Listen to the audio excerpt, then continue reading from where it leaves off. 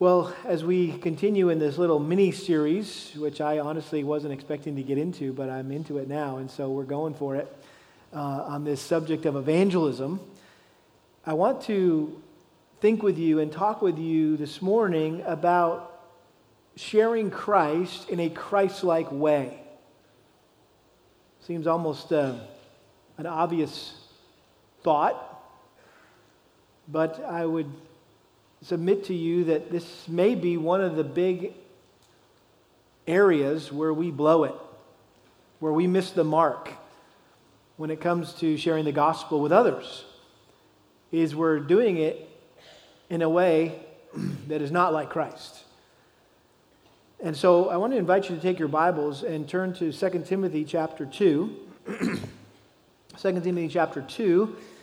And we're going to be looking at verses 23 through 26, and this may seem like an odd passage at first to talk about evangelism from, but I really think there's principles here that hopefully you'll see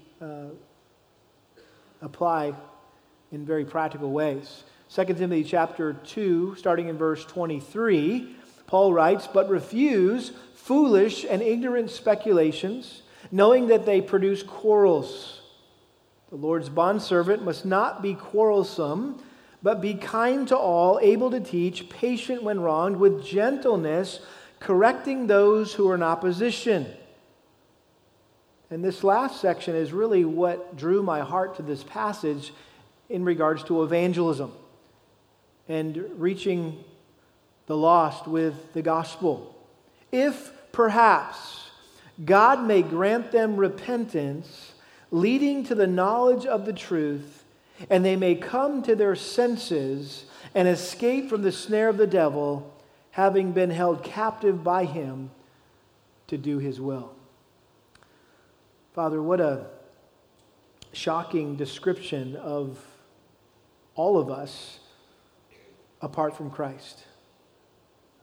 That we have been ensnared and enslaved by the god of this world, Satan himself. And we have no other choice but to do his will rather than your will and even our will. But Lord, we rejoice that by your grace and by your mercy, you granted us repentance and led us to the knowledge of the truth. You brought us to our senses. And now you've given us the privilege, the responsibility to turn around and take this good news that has transformed our lives and to share it with others. And Lord, forgive us for the times we share it in a way that's unproductive, it's unprofitable, it's offensive, it's not the way you intended for your good news of salvation to be shared or communicated with others. And so would you help us today as we consider these words from your Spirit through Paul's pen, that we would see what they mean and how they apply to us today, we ask in Jesus' name. Amen. Well, last week we learned that every Christian is called to be an ambassador for Christ, who faithfully proclaims the good news of peace so that people can be reconciled to God. And we said that no one is in a better position to serve as what Paul called a minister of reconciliation than those of us who have been reconciled to God ourselves. That's why we're a better choice than angels, because they've never experienced that reconciliation. They don't need to. And so whatever we do for a living, whether we're a pastor or a plumber or a homemaker or a bookkeeper or a flight attendant or a personal assistant or a professor or a contractor, a mechanic or a nurse, a policeman, a fireman, our highest calling in life as a believer is to be a heavenly ambassador. In fact, our job, or at least we should consider our jobs, as simply a cover for why we are here on this earth, to share with those we interact with and converse with how they can have peace with God. And so this morning, I thought it would be helpful just to consider the attitude of an ambassador. The attitude that we should have as ambassadors of Christ as we interact with and converse with unbelievers. And the reason why I think we should need to talk about this and think about this is because sadly, too often we as Christians are guilty of contradicting the very message we share by the attitude with which we share it. In other words, our tone or our temper or temperament are not consistent with the truth that we've been called to communicate. And ironically, we end up sharing Christ in an un-Christ-like way. And it's no wonder why no one ever comes to Christ. I was recently talking to a guy who reminded me when they first got saved, they were so passionate for Christ, their newfound faith, zealous that others would come to know Christ like they had just come to know Christ. They would actually go to Walmart and walk up to people, just walk around Walmart. They didn't go there to shop, they just went there to witness. And they just walk around people. Here's people just innocently walking down, looking in the Bluebell aisle for the next new flavor of Bluebell. And they walk up and they just say, "Do you know Jesus Christ as your Lord and Savior?" And of course, that would be a shocking thing. And then they would say either yes or no. And then if they said no, then he'd say, "Then you need to know that you're going to hell." And he said that people would just kind of take their card and walk away. They would kind of get their kids and pick them up and run. You know, it's like, who is this crazy guy, you know, in Walmart assaulting me with this message, right? This proselytizing me. And he admitted that it wasn't very effective. But bless his heart, right? He was excited about telling others about Jesus. He was just going about it in all the wrong way. Well, the challenge that we face as Christians is that what we believe and how we live our lives is diametrically opposed to what the rest of the world believes and how they live their lives. Have you ever thought about that? That's a problem. And that's why we typically face opposition whenever we share the gospel with unbelievers, since we're essentially confronting and correcting their wrong thinking or their wrong living. And so it shouldn't come as no surprise why they tend to get resistant or maybe even antagonistic towards us. What's more, we need to understand that we face not just the natural personal opposition from another human being, we face spiritual opposition when we're engaged in evangelism from Satan, who will do whatever he can to not lose anyone that he's ensnared and enslaved to serve him and to spend eternity with him in hell. And so as ambassadors of Christ, we have our work cut out for us, don't we? And if we're to be faithful to and successful in our mission to tell others about Christ, we have to have the attitude of Christ himself. And in this passage, Paul provided a description, I think, of the kind of attitude an ambassador of Christ needs to have. Now, let me give you the historical context here, just because we're kind of just parachuting down into the middle of this letter that Paul wrote to Timothy. But Timothy was Paul's young disciple, his young protege. He was the young man that he had poured his life into and was about to hand the baton of ministry off to him. Paul was about to die and go and receive his reward in heaven for his years of faithful service, and he was going to hand that baton off to Timothy, and Timothy was going to run his lap. But Timothy was in a challenging place of ministry. He was serving as the pastor of the church in Ephesus, and evidently things had gotten so bad there in that church that he was tempted to pack up and leave. You may remember that in the first letter Paul wrote to Timothy, after his customary greeting, the very first thing he said to Timothy in 1 Timothy chapter 1, verse 3, he said, "Remain on at Ephesus, in order that you may instruct certain men not to teach strange doctrines." In Acts 20, again, just to give some more historical context here, in Acts 20, Paul had previously warned the leadership of the Ephesian church, when he met with the elders on his way to Jerusalem, that false teachers were going to rise up from among them, even among the elder team. And they would lead, these false teachers would lead the people astray from the truth by teaching things that weren't based on the Word of God.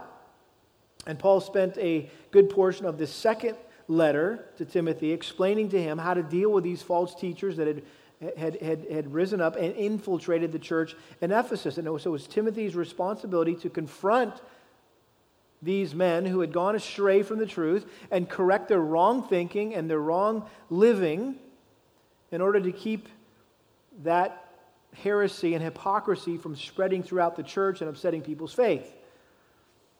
And so here in chapter 2, and particularly verses 14 through 19, Paul explained the tactics that Timothy was to use to combat false teaching and to protect people from its catastrophic effects. Mainly being diligent himself, verse 15, to present himself approved to God as a workman who does not need to be ashamed, accurately handling the word of truth. And then he went on to exhort Timothy in verses 20 through 22 to stay set apart from the false teachers so that he would be a useful tool in the hands of God. He was to remain holy. He mentions there in verse 21, therefore, if anyone cleanses himself from these things, he will be a vessel for honor, sanctified, useful to the master, prepared for every good work. And now in these closing verses 23 through 26, Paul explained to Timothy the best approach to take in contending for the truth against false teachers, which would serve as the most effective way to confront, to correct their wrong thinking and their wrong living. And really the overarching theme of Paul's two letters to Timothy was to guard and defend sound doctrine. That was what he was exhorting Timothy. And like a soldier, he was likening Timothy to a soldier.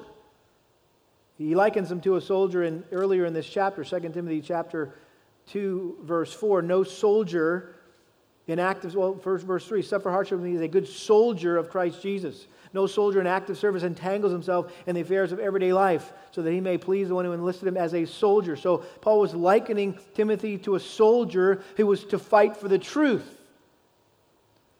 But at the same time, Paul wanted to make sure that Timothy didn't act like some religious Rambo who just kind of went out there and just kind of blew everybody away that got in his path and opposed him. In other words, there's a right way and a wrong way to approach those whose beliefs or lifestyles are different than ours and are in need of correction. You may be one of these Christians, or you may know a Christian like this who use their Bible like a bazooka. And they just blow away anybody with it who disagrees with them. They beat people over the head with their Bible. Others share their faith like a flamethrower. It just scorches everything in their path. And despite their good intentions to proclaim the truth of the gospel, they end up doing more harm than good. And sadly, people are driven further away from Christ rather than drawn closer to Christ. Instead of leading people to freedom in Christ, they're left in captivity to Satan. And I think that's why Paul's instruction here in these verses is so practical for us, because it shows us how to contend for the faith without being contentious, how to combat false living or false beliefs without being combative. Or maybe the way I like to think about it is how to avoid being a jerk for Jesus. Because some of us are good at that, right? We're just jerks when it comes to interacting with unbelievers. We're jerks about it. And so how can we avoid being a jerk for Jesus? Well, in verses 23 through 26, Paul explained to Timothy four approaches to confronting and correcting others with the truth that I think will prove most effective in helping them escape from the satanic snare of wrong thinking and wrong living. And these four approaches work with both believers and unbelievers alike. These approaches we need to use with those who are saved but maybe uneducated, maybe those who are misinformed, or maybe those who are deceived about the truth. And obviously, we can use these approaches with those who are unsaved and those who are blinded to the truth. And so what are these approaches? Number one, refuse to discuss silly speculative subjects. Refuse to discuss silly speculative subjects. Verse 23, but refuse foolish and ignorant speculations, knowing that they produce quarrels. Now, by this point in Paul's letters to Timothy, and I would say even Titus, we know these as the pastoral epistles, he was beginning to sound like a broken record when it came to commanding Timothy to not allow false teachers to draw him into stupid debates about speculative matters that can't be proven one way or the other from Scripture. In 1 Timothy chapter 1, verse 4, he says, don't pay attention to myths and endless genealogies, which give rise to mere speculation, rather than furthering the administration of God, which is by faith. Verse 6, for some men straying from these things have turned aside to fruitless discussion. Chapter 4, verse 7, but have nothing to do with worldly fables fit only for old women. No offense, those of you who are a little older, ladies, but there are certain things that apparently older women are prone to think about, talk about, and maybe even be duped by when it comes to false teachers. Chapter 6, verses 4 and 5, he's talking about false teachers here who are conceited. They understand nothing. They have morbid interest in controversial questions and disputes about words, out of which arise envy, strife, abusive language, evil suspicions, and constant friction between men of depraved mind and deprived of the truth. And then verse 20, Timothy, guard what has been entrusted to you, avoiding worldly and empty chatter and the opposing arguments as what is falsely called knowledge. And then in his letter to Titus, who was on the island of Crete and overseeing the churches there and the appointment of elders there, in Titus chapter 3, verse 9, he says, but avoid foolish controversies and genealogies and strife and disputes about the law, for they are unprofitable and worthless. And so this was not just a side comment, a passing comment. This was kind of a theme throughout the pastoral epistles. But notice back in 2 Timothy chapter 2, verse 23, he says, refuse foolish and ignorant speculations. That Greek word for foolish is where we get our word moron.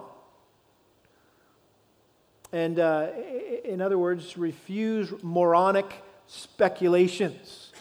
Hey, let's face it, some people love to discuss and argue about what I would say are silly little side issues that get a conversation off track by running down endless rabbit trails that go nowhere.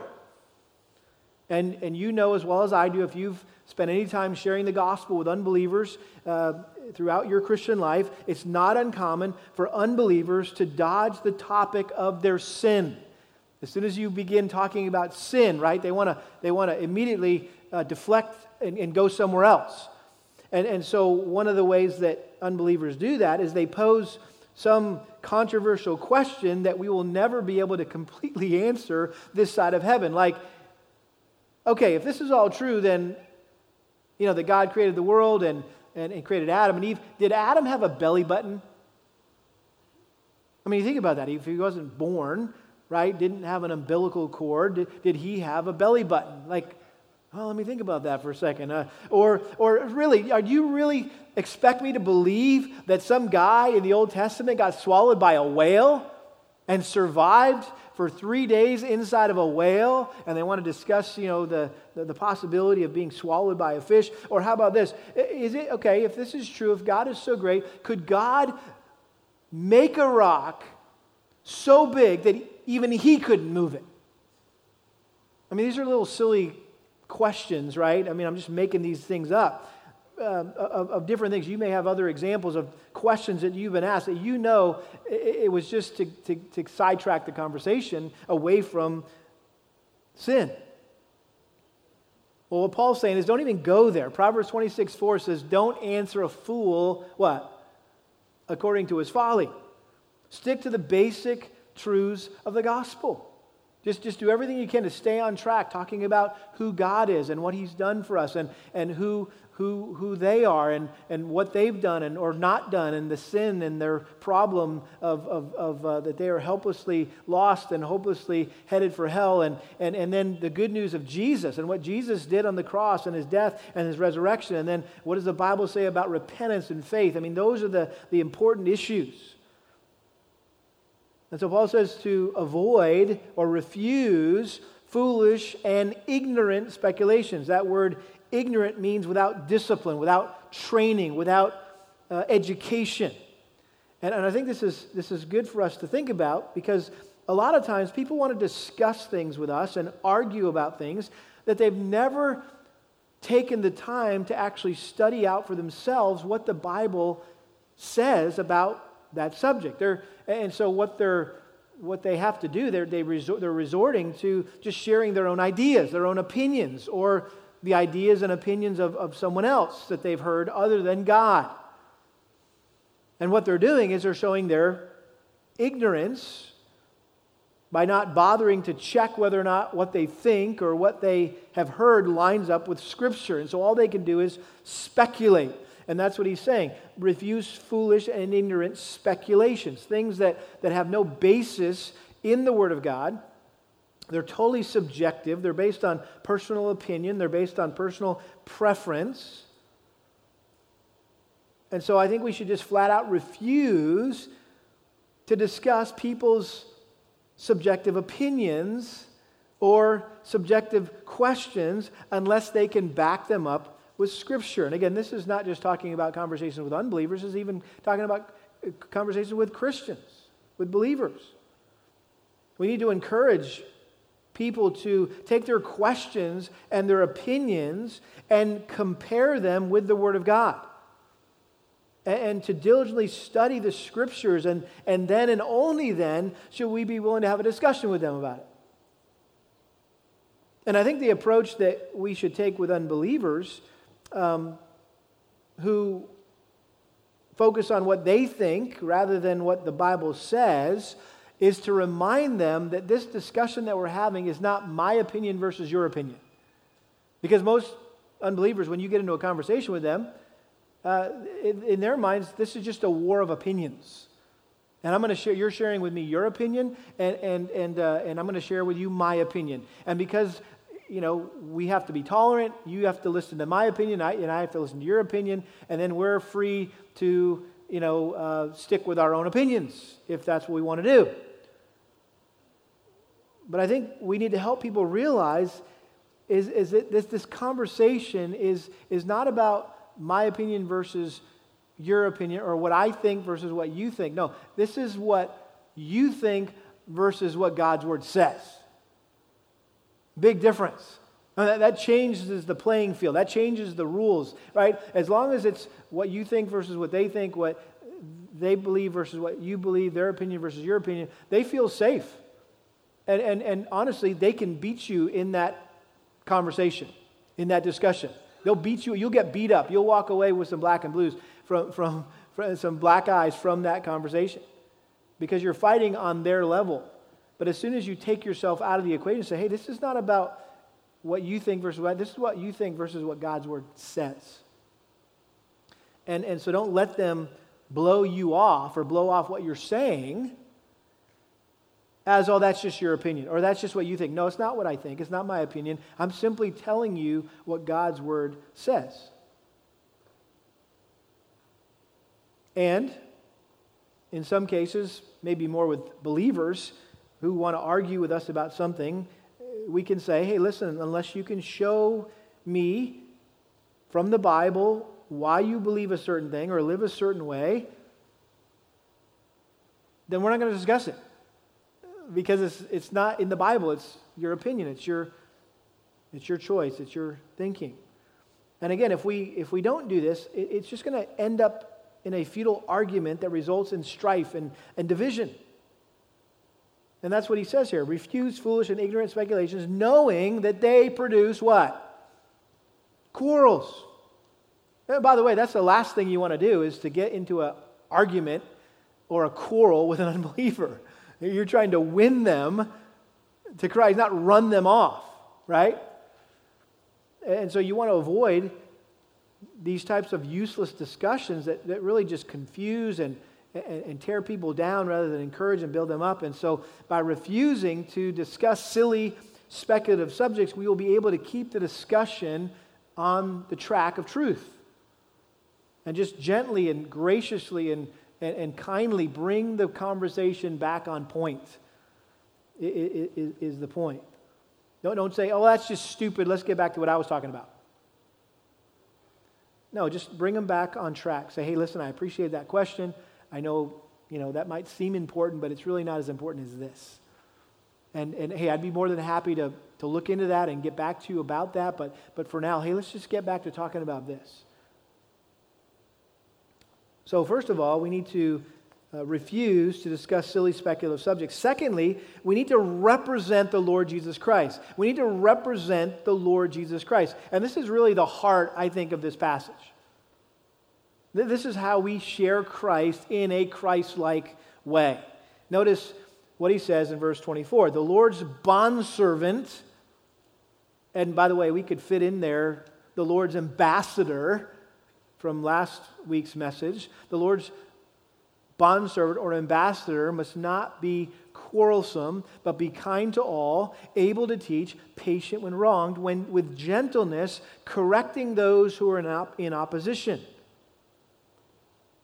Now we know Paul often referred to himself as the Lord's bondservant. Romans 1, Philippians 1, Titus 1, we're right there. You just look across the page maybe. Titus 1:1, Paul, a bondservant of God and an apostle of Jesus Christ. This was one of Paul's favorite,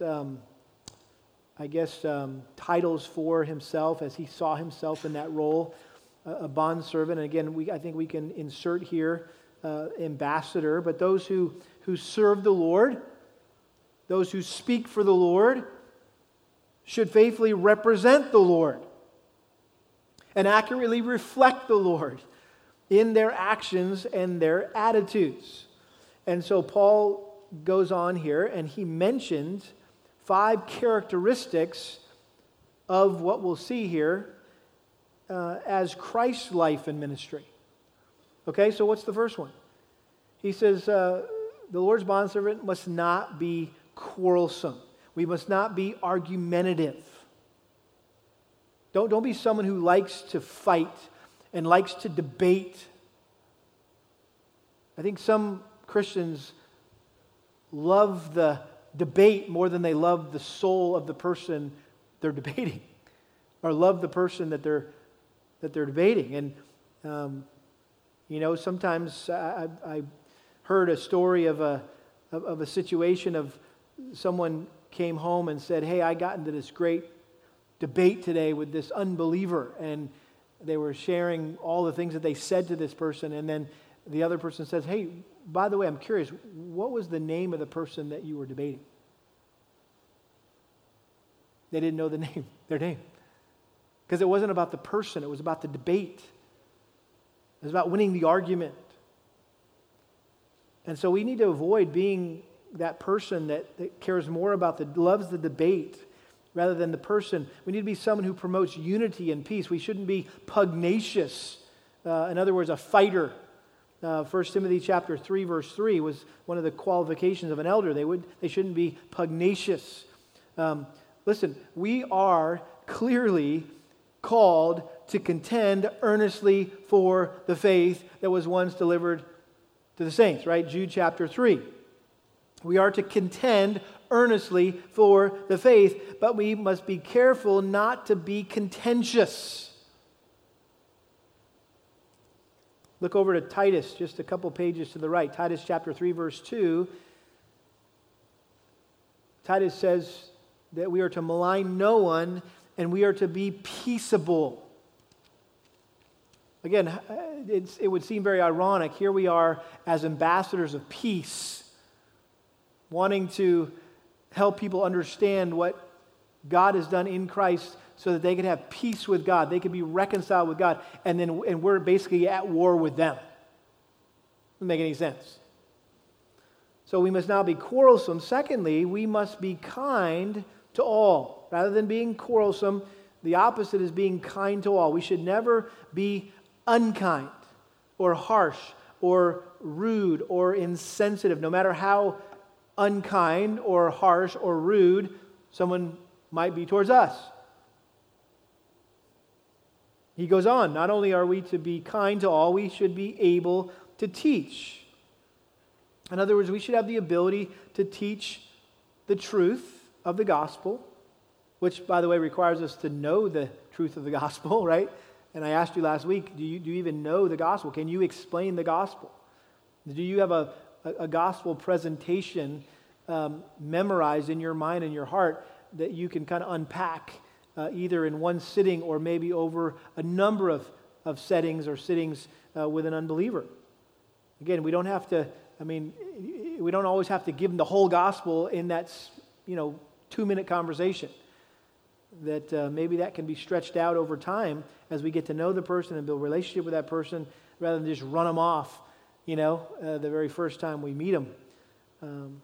But build a friendship, build a relationship, show them that we care. But we need to be able to teach the truth and refute error. That's what Paul said in Titus chapter 1, verse 9. Again, a qualification of an elder who simply is to be an example to the rest of the body. So in other words, it wasn't just the elder that needed to be able to do this. He was simply to model how to do this for the rest of the body, holding fast the faithful word, which is in accordance with the teaching, so that he will be able to both exhort in sound doctrine and to refute those who contradict.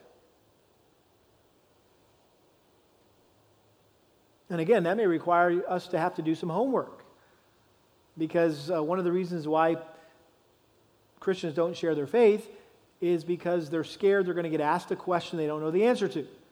Well, what if he asks me about evolution and creation, and I really don't know all the discussion there. I haven't really studied that out. Well, guess what? What a motivation, what an incentive to study that out for yourself so that when somebody brings that up, you can talk about it. And you can have a knowledgeable conversation about creation and evolution. So you need to be able to teach. And then I love this, patient when wronged. Patient when wronged. In the NIV, some of you might have the NIV translation, it says not resentful. In other words, we shouldn't resent those who disagree with us, even when they treat us poorly. And it's easy to do that, especially in the workplace or maybe in a classroom when you're interacting with people on a regular basis and maybe you just kind of get the sense that your coworker doesn't like you or your classmate just kind of blows you off, and it's easy to let maybe bitterness and resentment grow in your heart towards them. You have a kind of a bad perception of them in your mind and your heart. And so the point here is when it says being patient when wronged, we need to be willing to put up with being attacked and ridiculed or mistreated without getting offended or retaliating. We're just patient when wronged. We don't fight back. We don't argue back. We just take it and continue to love and care and serve. And I love this next phrase, with gentleness correcting those in opposition. In other words, we need to humbly and meekly seek to instruct them without projecting this air of superiority. I mean, we should never, ever, as Christians, when we're sharing the gospel with an unbeliever, come across like a know-it-all. Because that kind of prideful attitude, that just turns people off. They won't want to listen to a thing we say if we're doing it with arrogance. If they get a whiff of arrogance as we interact with them, as we talk with them, they're going to give us the Heisman. They don't want anything to do with it. You don't want anything to do with a prideful person. You don't like talking to prideful people who kind of have a chip on their shoulder, kind of holier than thou, and been there, done that, and maybe someday you'll be as good as me or as whatever. We avoid those kind of people. So don't be that kind of person. I love 1 Peter 3:15. 1 Peter 3:15. Peter said, "But sanctify Christ as Lord in your hearts, always being ready to make a defense to everyone who asks you to give an account for the hope that is in you." In other words, we need to always be ready at a moment's notice to tell someone why we believe in Jesus, why we love Christ, why we are the way we are. Yet, Peter said, with gentleness. Now that's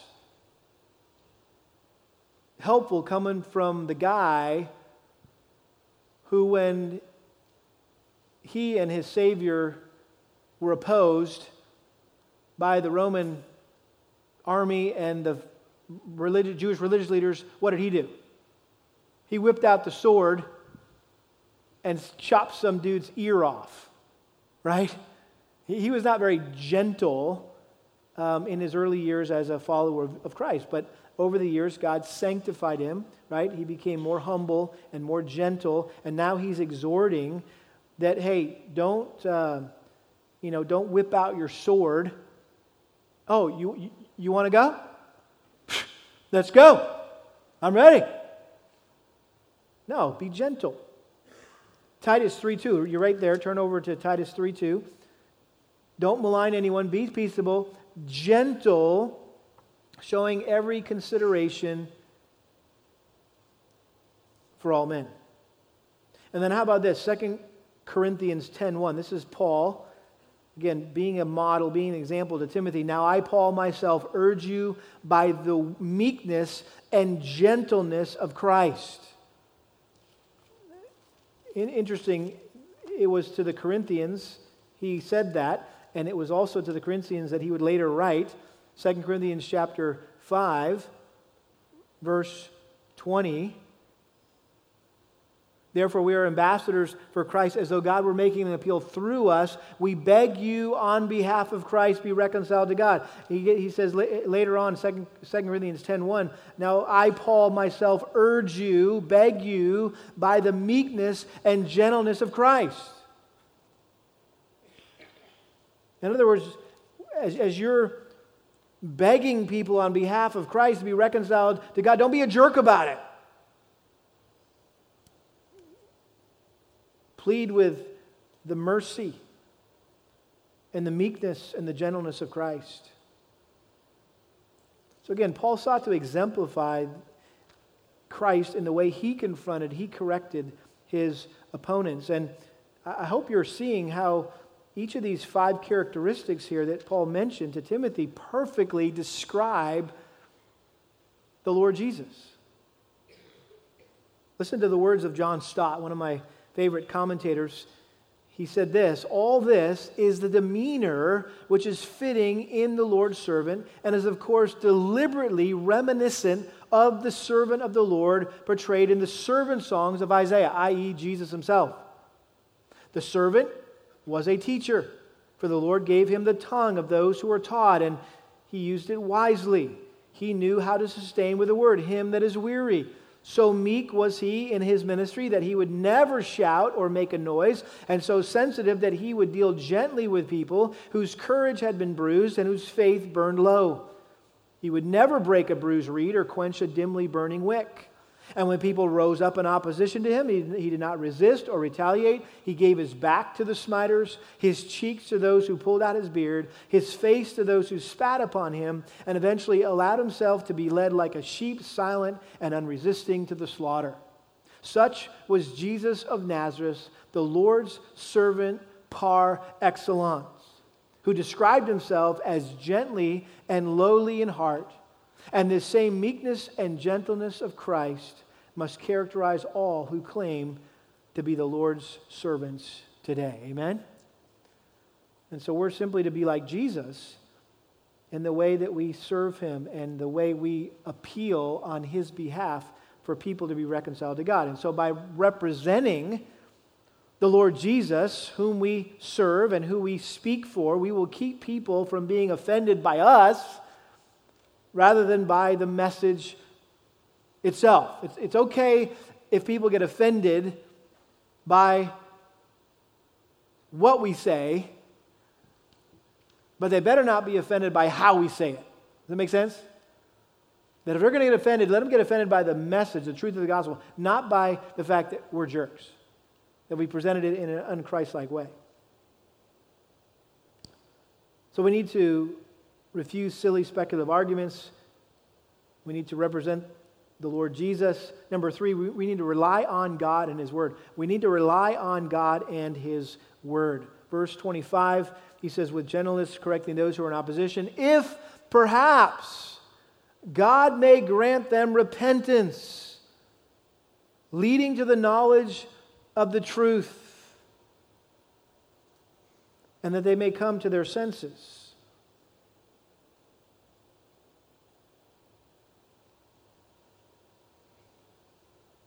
If perhaps God may grant them repentance. Paul reminded Timothy here that he was powerless to get anyone to change their way out beliefs or their wicked lifestyles. Only God can change a person's mind. Only God can change a person's heart. Only God can change a person's life. Listen, the people we're sharing the gospel with, they can't even change themselves. Why would we think we could change them?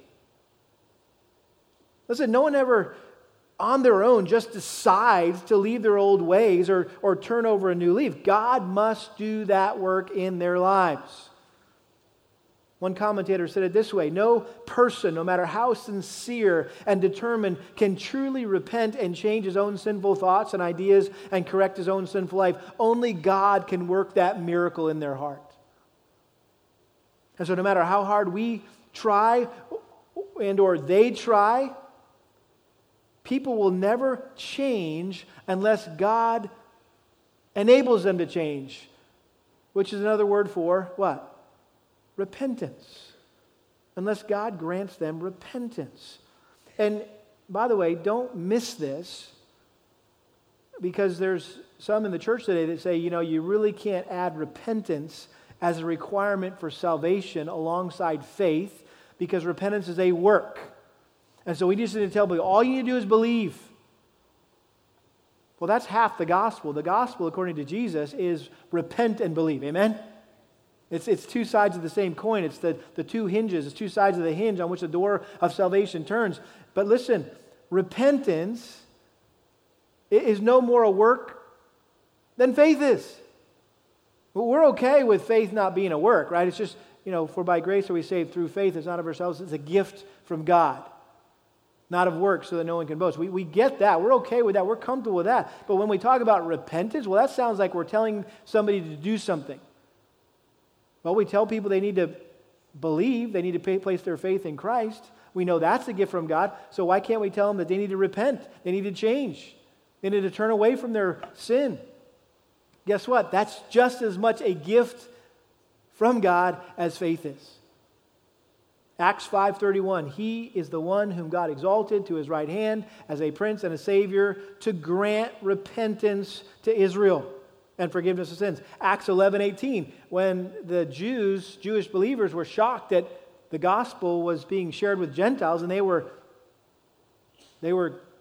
embracing Christ as their Messiah, and this wasn't part of their theology. We weren't expecting this. We thought Jesus was our Messiah, and so Paul had to defend their actions and why they were sharing the gospel with Gentiles. And he said this in Acts 11:18. And when they heard this, they quieted down and glorified God, saying, well then, God has granted to the Gentiles also the repentance that leads to life. And so if perhaps God may grant them repentance. That's why, personally, I think the best method for sharing the gospel is to tell people when you get to the end that they need to repent of their sin and they need to place their faith in Jesus Christ alone for their salvation. you in your heart and mind know, based on what the Bible says, you have just asked them, invited them, instructed them, exhorted them, you're pleading with them to do something they cannot do in and of themselves. And so at that point you say, you know what, instead of signing to say, hey, you want to do that right now?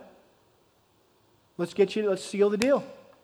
Come on, let's pray, and I'll get you to sign this card, and we'll put you in the church rolls. And how about saying this? How about saying, you know what, and this is what I want to encourage you to do. I want you to go home, and I want you to get on your knees, and I want you to beg God to grant you repentance and faith. In other words, you're helping them understand that this is not something that they can do in and of themselves, that they have to ask God to grant these gifts of repentance and faith to them. Notice again, verse 25, and if perhaps God may grant them repentance, leading to the knowledge of the truth. In other words, they finally recognize the truth. They acknowledge that they're wrong and you're right. The light bulb comes on. And again, we need to realize here that we can talk to someone until we're blue in the face. And we can show them all the right verses, and we can say all the right things, but ultimately God has to change their hearts and lives. And I can't tell you how many times as a younger man, particularly in college, in high school and college, when I would engage in gospel conversations with my friends and my classmates, and I would, didn't seem like I got anywhere in the conversation, and I was just like, man, I was bringing it, man. I had all these, all these facts and all this information about creation and evolution, and I was giving them this archaeological data and all these scientific, facts, and I would walk away thinking, oh, if I'd only said that, if I only remembered that verse.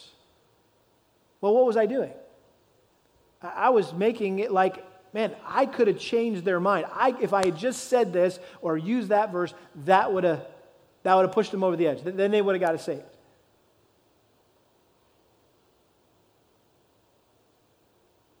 We need to depend completely on the Lord and His Word. God never promised that our words would not return void. He said His Word would not return void. And so by relying on God and His Word, that will keep us from relying on our own eloquence, our own intelligence to convince others of the truth. I think our approach should be the same as Paul's in 1 Corinthians chapter 2. And for those of you who think, man, I'm just not eloquent enough. I'm just not intelligent enough to get into a conversation with somebody about the gospel. Well, even if you were as eloquent and as intelligent as Paul, it didn't matter. Listen to what he says, 1 Corinthians chapter 2. And when I came to you, brethren, I did not come with superiority of speech or of wisdom, proclaiming to you the testimony of God. For I determined to know nothing among you except Jesus Christ and Him crucified. I was with you in weakness and in fear and in much trembling, and my message and my preaching were not in persuasive words of wisdom, but in a demonstration of the Spirit and of power, so that your faith would not rest on the wisdom of men, but on the power of God. In other words, you didn't come to Christ because I was so eloquent and I was so intelligent. No, you came to Christ because the power of God. And He just happened to use me and my simple presentation. In other words, I forsook my confidence in my intelligence, and Paul was a smart guy, and my eloquence, and he was a gifted communicator, right? He said, I wasn't trusting in those things. I was just simply trusting in the simple message of the cross. The power of the gospel. I'm not ashamed of the gospel because it is the power of God. Last approach here, number 4, remember the ultimate objective. Remember the ultimate objective. Verse 26.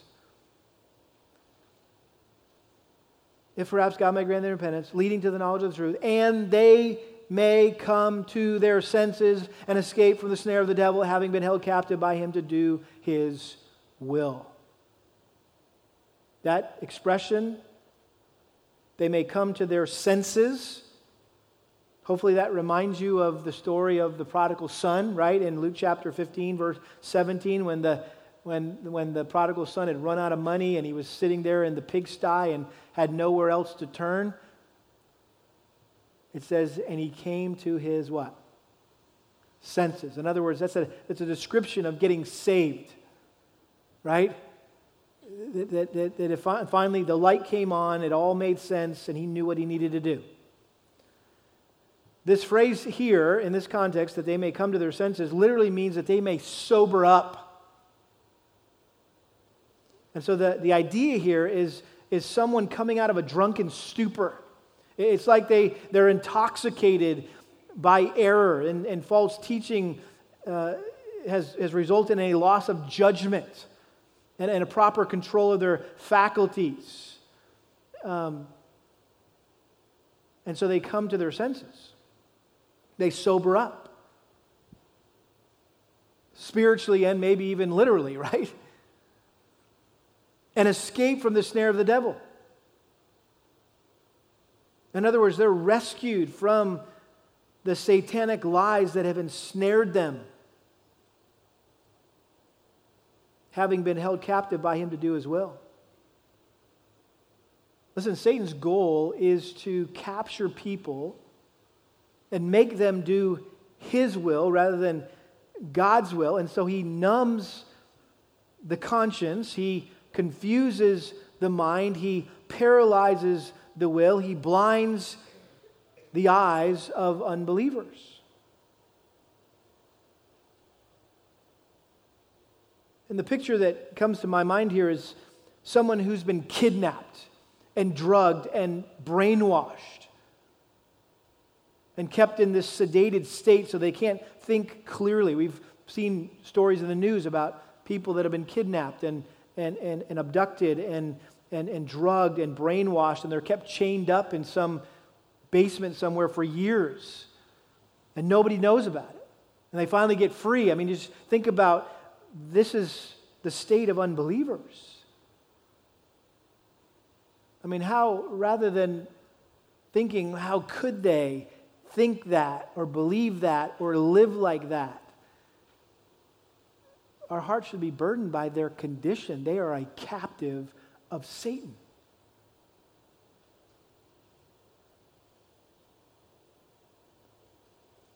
John Stott says, from such a captivity in which men are both trapped and doped by the devil, only God can deliver them by giving them repentance unto acknowledgement of the truth. Yet he effects the rescue through the human ministry of one of his servants who avoids quarreling and teaches with kindness, forbearance, and gentleness.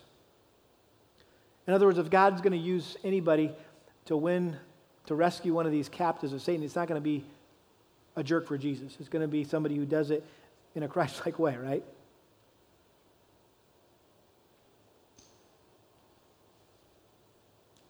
Paul reminded Timothy that the ultimate goal of correcting those with wrong thinking, wrong living, was to help them escape captivity to Satan. That's the mission that God clearly assigned to Paul immediately after he was saved. Remember Acts 26? This is his testimony, Paul's testimony. In Acts 26:17, this is recounting what God said to him. He said, I'm sending you to open their eyes so that they may turn from darkness to light and from the dominion of Satan to God. And as I mentioned already, 2 Corinthians chapter 4, our gospel is veiled to those who are perishing, in whose case the God of this world, that Satan, has blinded the minds of the unbelieving so they might not see the light of the gospel of the glory of Christ.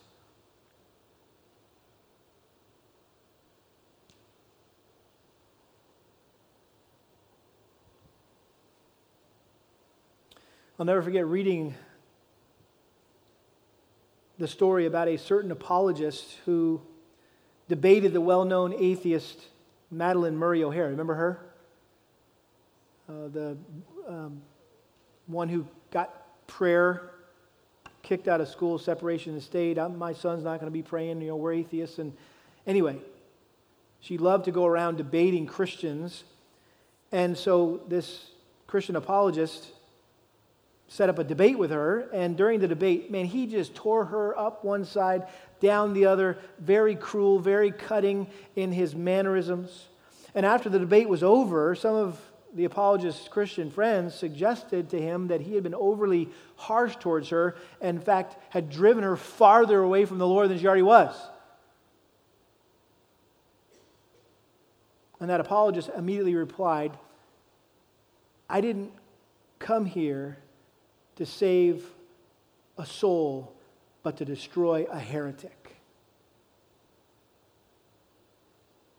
That's a sad statement. Because tragically, that guy had lost sight of the goal. And we need to never forget that the goal in confronting, correcting others, sharing the gospel is not to win the argument, but to win their soul. Amen? And when we remember this goal, rather than seeking to make ourselves look good, well, I really told him, I really kind of one-upped him. I came out on the good side of that debate. No, we'll seek their eternal good.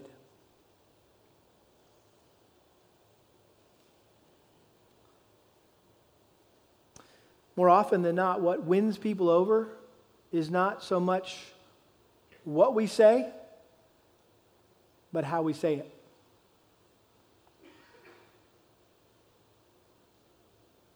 And just to encourage you,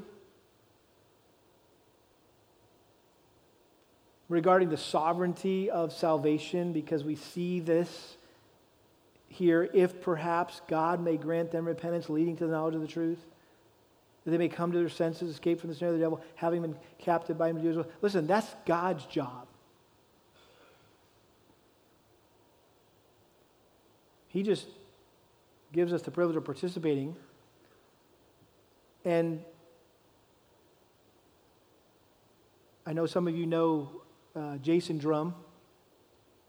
His dad, Dave, went to heaven this week after a massive stroke, and that gave us the opportunity for Jason and I to connect and just talk and just catch up a bit. I haven't really talked to him for a number of years, and he was just reminding me of his testimony, because I said, hey, Jason, I've been thinking about you quite a bit because we're reading through Holiness by J.C. Ryle, and I faintly remember that that's you telling me that that's what God used to bring you to Christ. Was reading Holiness by J.C. Ryle years ago. This is back in 2003 or so, first time we read through it. And he goes, oh yeah, absolutely. He said, in fact, I'll never forget it. He said, I was working at Aramco, and in fact, that's where you were meeting for Ironman at the time, and these guys, my fellow workers, say, hey, you should come to Ironman, and we're reading this book, Holiness, and in fact, somebody gave me a borrowed copy, kind of stole George Hepner's copy of the book, one of our elders, and gave it to him to take home that night. It was a Thursday night. He said it was after a keg party, and he was just sitting there all by himself, late at night, everybody had gone home, party was over, he was there drinking a beer, smoking a cigarette, and opened up to chapter 17, titled Thirst Relieved. And he said he read the verse talking about when Jesus comes in your life, rivers of living water will flow from your soul. And he's thinking, man, this kind of sounds like Buddha. This is kind of weird. Jesus is kind of weird. But he had told the guys that he was going to come the next morning, and so he thought, I don't want to, not be a man of my word, so I'm going to read this chapter and show up tomorrow morning. And so he read the chapter, and he said by the end of the chapter, he was convinced that Jesus was everything he claimed to be in the Gospel of John and in that chapter. And he said, I started that chapter as an unbeliever, and by the time I was done reading that chapter, I was a believer. And if you know Jason, he started coming to our church, felt God calling him to preach, went to seminary, and now he's a pastor. And I'll just be honest with you. He was my neighbor. And he and his brothers, his little brother Timmy in particular, they were the last guys in this community that I thought would ever get saved. They were hellions. And they'll admit that to you. And I still remember Saturday nights, midnight, trying to sleep, trying to go to bed. I got to get up and preach the next morning. Saturday night, almost every Saturday night, all I could hear was Jason playing his drums in his garage. Boom, boom, boom, boom, boom, boom. Midnight, and I'm thinking, Lord, why do I have to be neighbors with these people? and little did I know the work that God was doing in those boys' hearts. And shame on me for not trusting the Lord, that no one is beyond salvation. And God did that work on his own. He granted Jason repentance, led him to the knowledge of the truth. He came to his senses. He escaped from the snare of the devil, having been held captive by him to do his will. He is a trophy of God's grace. He is one that was rescued from the jaws of Satan and death and hell. And how do you know? Right? That guy at work, that girl at school, that person you interact with in your neighborhood, that you think that is the last person on this planet who would ever get saved. They would be the least interested in hearing the gospel from me or anyone else. You don't know. You never know. And so that's why we just be faithful. And that's why we just be bold. And we share Christ in a Christ-like way, trusting that God will accomplish his work in his way, in his time, for his glory. Amen? Let's pray. Father, thank you for this good word from Timothy, or from Paul to Timothy today that we can learn from. Lord, help us to share Christ in a Christ-like way this week. Help us to not get into silly arguments and discussions and with people. Help us to represent you in a manner worthy of you. Help us to be dependent and reliant on you and your word. And Lord, help us to not lose sight of the ultimate objective, and that is that these people, Lord, would be, these helpless captives of Satan would be released, would be rescued. They would be set free. For your glory and their good, we pray. In Jesus' name, amen.